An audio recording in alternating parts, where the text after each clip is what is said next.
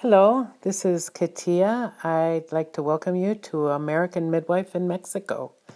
This is the very first podcast I've ever done. I got talked into this by my son this evening, and I thought, why not? Let's give it a go. I feel like I've got a lot of stories to tell and share, and this might be a good venue to do that. This podcast will be mostly about what I'm doing here in Mexico. I'm a midwife, I'm a doula, I'm an herbalist, I'm an educator, doing all kinds of amazing things here in Mexico. We're about to embark on getting a little piece of property and renovating a house. I'm trying to get my dogs trained. There's so many different projects that are kind of falling into my lap, both creatively and professionally, that it's kind of an amazing place to be, and this might be a great place to share it. So I guess just a little bit of background about me. I've been married since 1989. I have one son. My son's a photographer and a videographer, excuse me. He has a podcast called I Feel Responsible. Check it out. I'm on it. I'm on one of his podcasts. He interviewed myself and my husband this evening. He came down for a visit down here to Mexico for a couple of days. It's been a blast having David here. So as a midwife, I've been doing midwifery since the 1980s. I was in East Africa for 5 years, and I did a little bit of midwifery then. I wasn't a midwife, I just ended up at a few births. And then I really, at that point, knew I really wanted to be a midwife, and that's a story I'll share some point too. But when I came back to the States, I tried to get some training, eventually got training at Maternidad La Luz in El Paso, Texas, and then opened up my home birth practice right after my son was born in 1991. And so my home birth practice was based out of Las Cruces and El Paso, and I did about 500-600 births, somewhere in there, over 20-year period, I guess. And I ended up starting to come down to Mexico in 2014, and as an invitation of some Mennonite clients that I had from Cuauhtemoc, Mexico. And it just became very apparent that I was supposed to be here. And so, long story short, in December of 2015, I acquired a rental property that I moved into, and we opened up our birth center and midwifery school in January of 2016. I also opened up my herbal apothecary. I work with several doctors down here, both doing herbalism, but also as a midwife, I work with doctors down here too. So, as a midwife, we're doing home births down here. We have Casa Geburt, Casa, of course, meaning house in Spanish, Geburt meaning birth in German, and that's because the Mennonite community they speak German, and in particular Low German or Plattdeutsch. And then we also have an incredible project working with Centro de Angelitos, which is our birth room at Hospital Angeles in town in Cuauhtemoc. And that room came about in 2016, and we remodeled a room, and the midwives and doulas of Cuauhtemoc run that room. Doctors and nurses are only allowed in when we invite them. We run all the protocols, we run everything, and we're only down the hall from surgery if we need it. We transfer out of Centro de Angelitos to the hospital when we have to transfer. And most of our clients choose to do Centro de Angelitos at this point.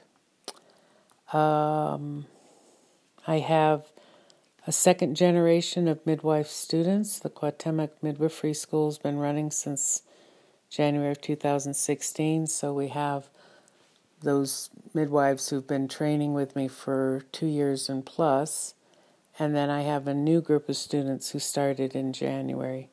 We have 8 students, 6 of them Mennonites, 2 of them Raramuri, or maybe better known for most folks as the Tarahumara, which is an indigenous group from the mountains nearby here. Nearby meaning a couple of hours. Doula-wise, we started a doula training program. Partly that was motivated by going to visit one of the regional hospitals and the understanding that the Mennonite women, a lot of them don't speak any Spanish, and the men are not allowed to come into the birth room. And so they are basically at the mercy of the Hispanic staff who come in and, of course, are speaking Spanish and don't speak any German. And these ladies who are extremely modest have no clue of what's going on and end up with a very, very high rate of cesarean section. And partly just because there's nobody to translate, nobody to help them do any kind of communication whatsoever. So our first job back in 2014 was to figure out how can we raise up some doulas. And people were asking me, train me as a midwife. I said, first we got to get some doulas. We have to help these ladies at the regional hospital. So we had some doulas trained.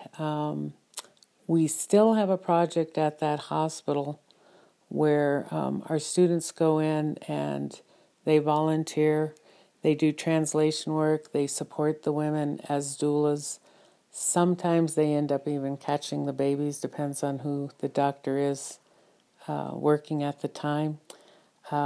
Amazing opportunities there to help women, to help them through, especially when there's nobody to translate. We're real excited about our 2 Tarahumara women because a lot of the women at that hospital at Raramuri who speak no Spanish as well, and they get treated less than optimally, I guess is what I'll say. So we're kind of excited about that potential and lots of stories about that. Our doula program is called the Earthwise Doula. We're an independent group, but we work through Herbal Medics Academy, or the Human Path out of San Antonio. So they're an umbrella organization for us. And we do that training once a year in the fall. It's a 10-week course, and then there's a lot of outside things. And the focus of Earthwise Doula is a little bit different than other doula courses. We train people in emergency birth as well, which is not the focus of most doula courses. But our whole thing is to have women or doulas who are available in disaster situations and also can work in austere situations. And I'll just give you an example. Our regional hospital, when women come out of having their birth in their recovery room, they're put on basically a slab. There's no pillow. There's no curtain for them. There's nothing. And I think they do have a sheet that you can cover them with, but there's not a lot of amenities, so to speak.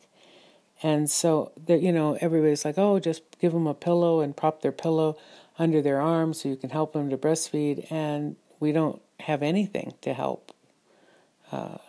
There's no supplies. There's nothing that will actually, there's no props to help you in, helping promote breastfeeding per se, or any other thing. So anything that's brought to the birth, like a peanut ball or a birth ball, is something that the doulas would have to bring themselves. So the Earthwise Doula program is to help women figure out how can you help women in those kind of situations, with the idea that they could walk into any refugee camp and be able to help, or in a disaster situation that they'd be able to help. And we have another course called Meconium Hit the Fan that we teach out of Herbal Medics Academy, which basically trains people to be birth worker, that they can, answer the call, whatever it is. It's unlikely they're going to be actually catching babies, but there's so much that they can do to help prenatally, postpartum, helping with organization, making sure those women who are in higher need are getting care. So that's really our focus with Earthwise Doula. The herbalist part of what I'm doing, again, it's mostly through Herbal Medics Academy. We do have a pretty big apothecary at Casa Geburt, which is the birth center. I have a large room with dried herbs, and then we have about 180 tinctured herbs that we have available to us, and teaching a few folks locally about herbs. I have not figured out too many local herbs because I'm surrounded by mostly cornfields and apple orchards here. Not a whole lot of wild land to even be able to go wildcrafting. Up in the mountains there's opportunities, but it's hard for me to get out there. But anyway, through Herbal Medics Academy, I teach a course on women's herbs, on pediatric herbs, childbirth herbs, the Meconium Hit the Fan course, which is that emergency birth worker training, and then we also teach the Earthwise Doula program. So that's probably most of the stories and stuff are going to come from something that's either happened at a birth or an herbal case study, or it might be my frustration with trying to get my 2 puppies trained so they don't jump on me. There's no limit to some of the exciting things that are happening, like the house that we're renovating. I've never renovated a house, so it's been a challenge and exciting. So I'm kind of excited about doing this podcast. If you have any questions, you can... American Midwife in Mexico @gmail.com. American Midwife in Mexico @gmail.com. So if you have any questions, or if you want me to talk about something in particular, please send me an email, and I'll talk about it. So this has been Katia Lamon, American Midwife in Mexico. I hope to talk with you the next time. Thank you.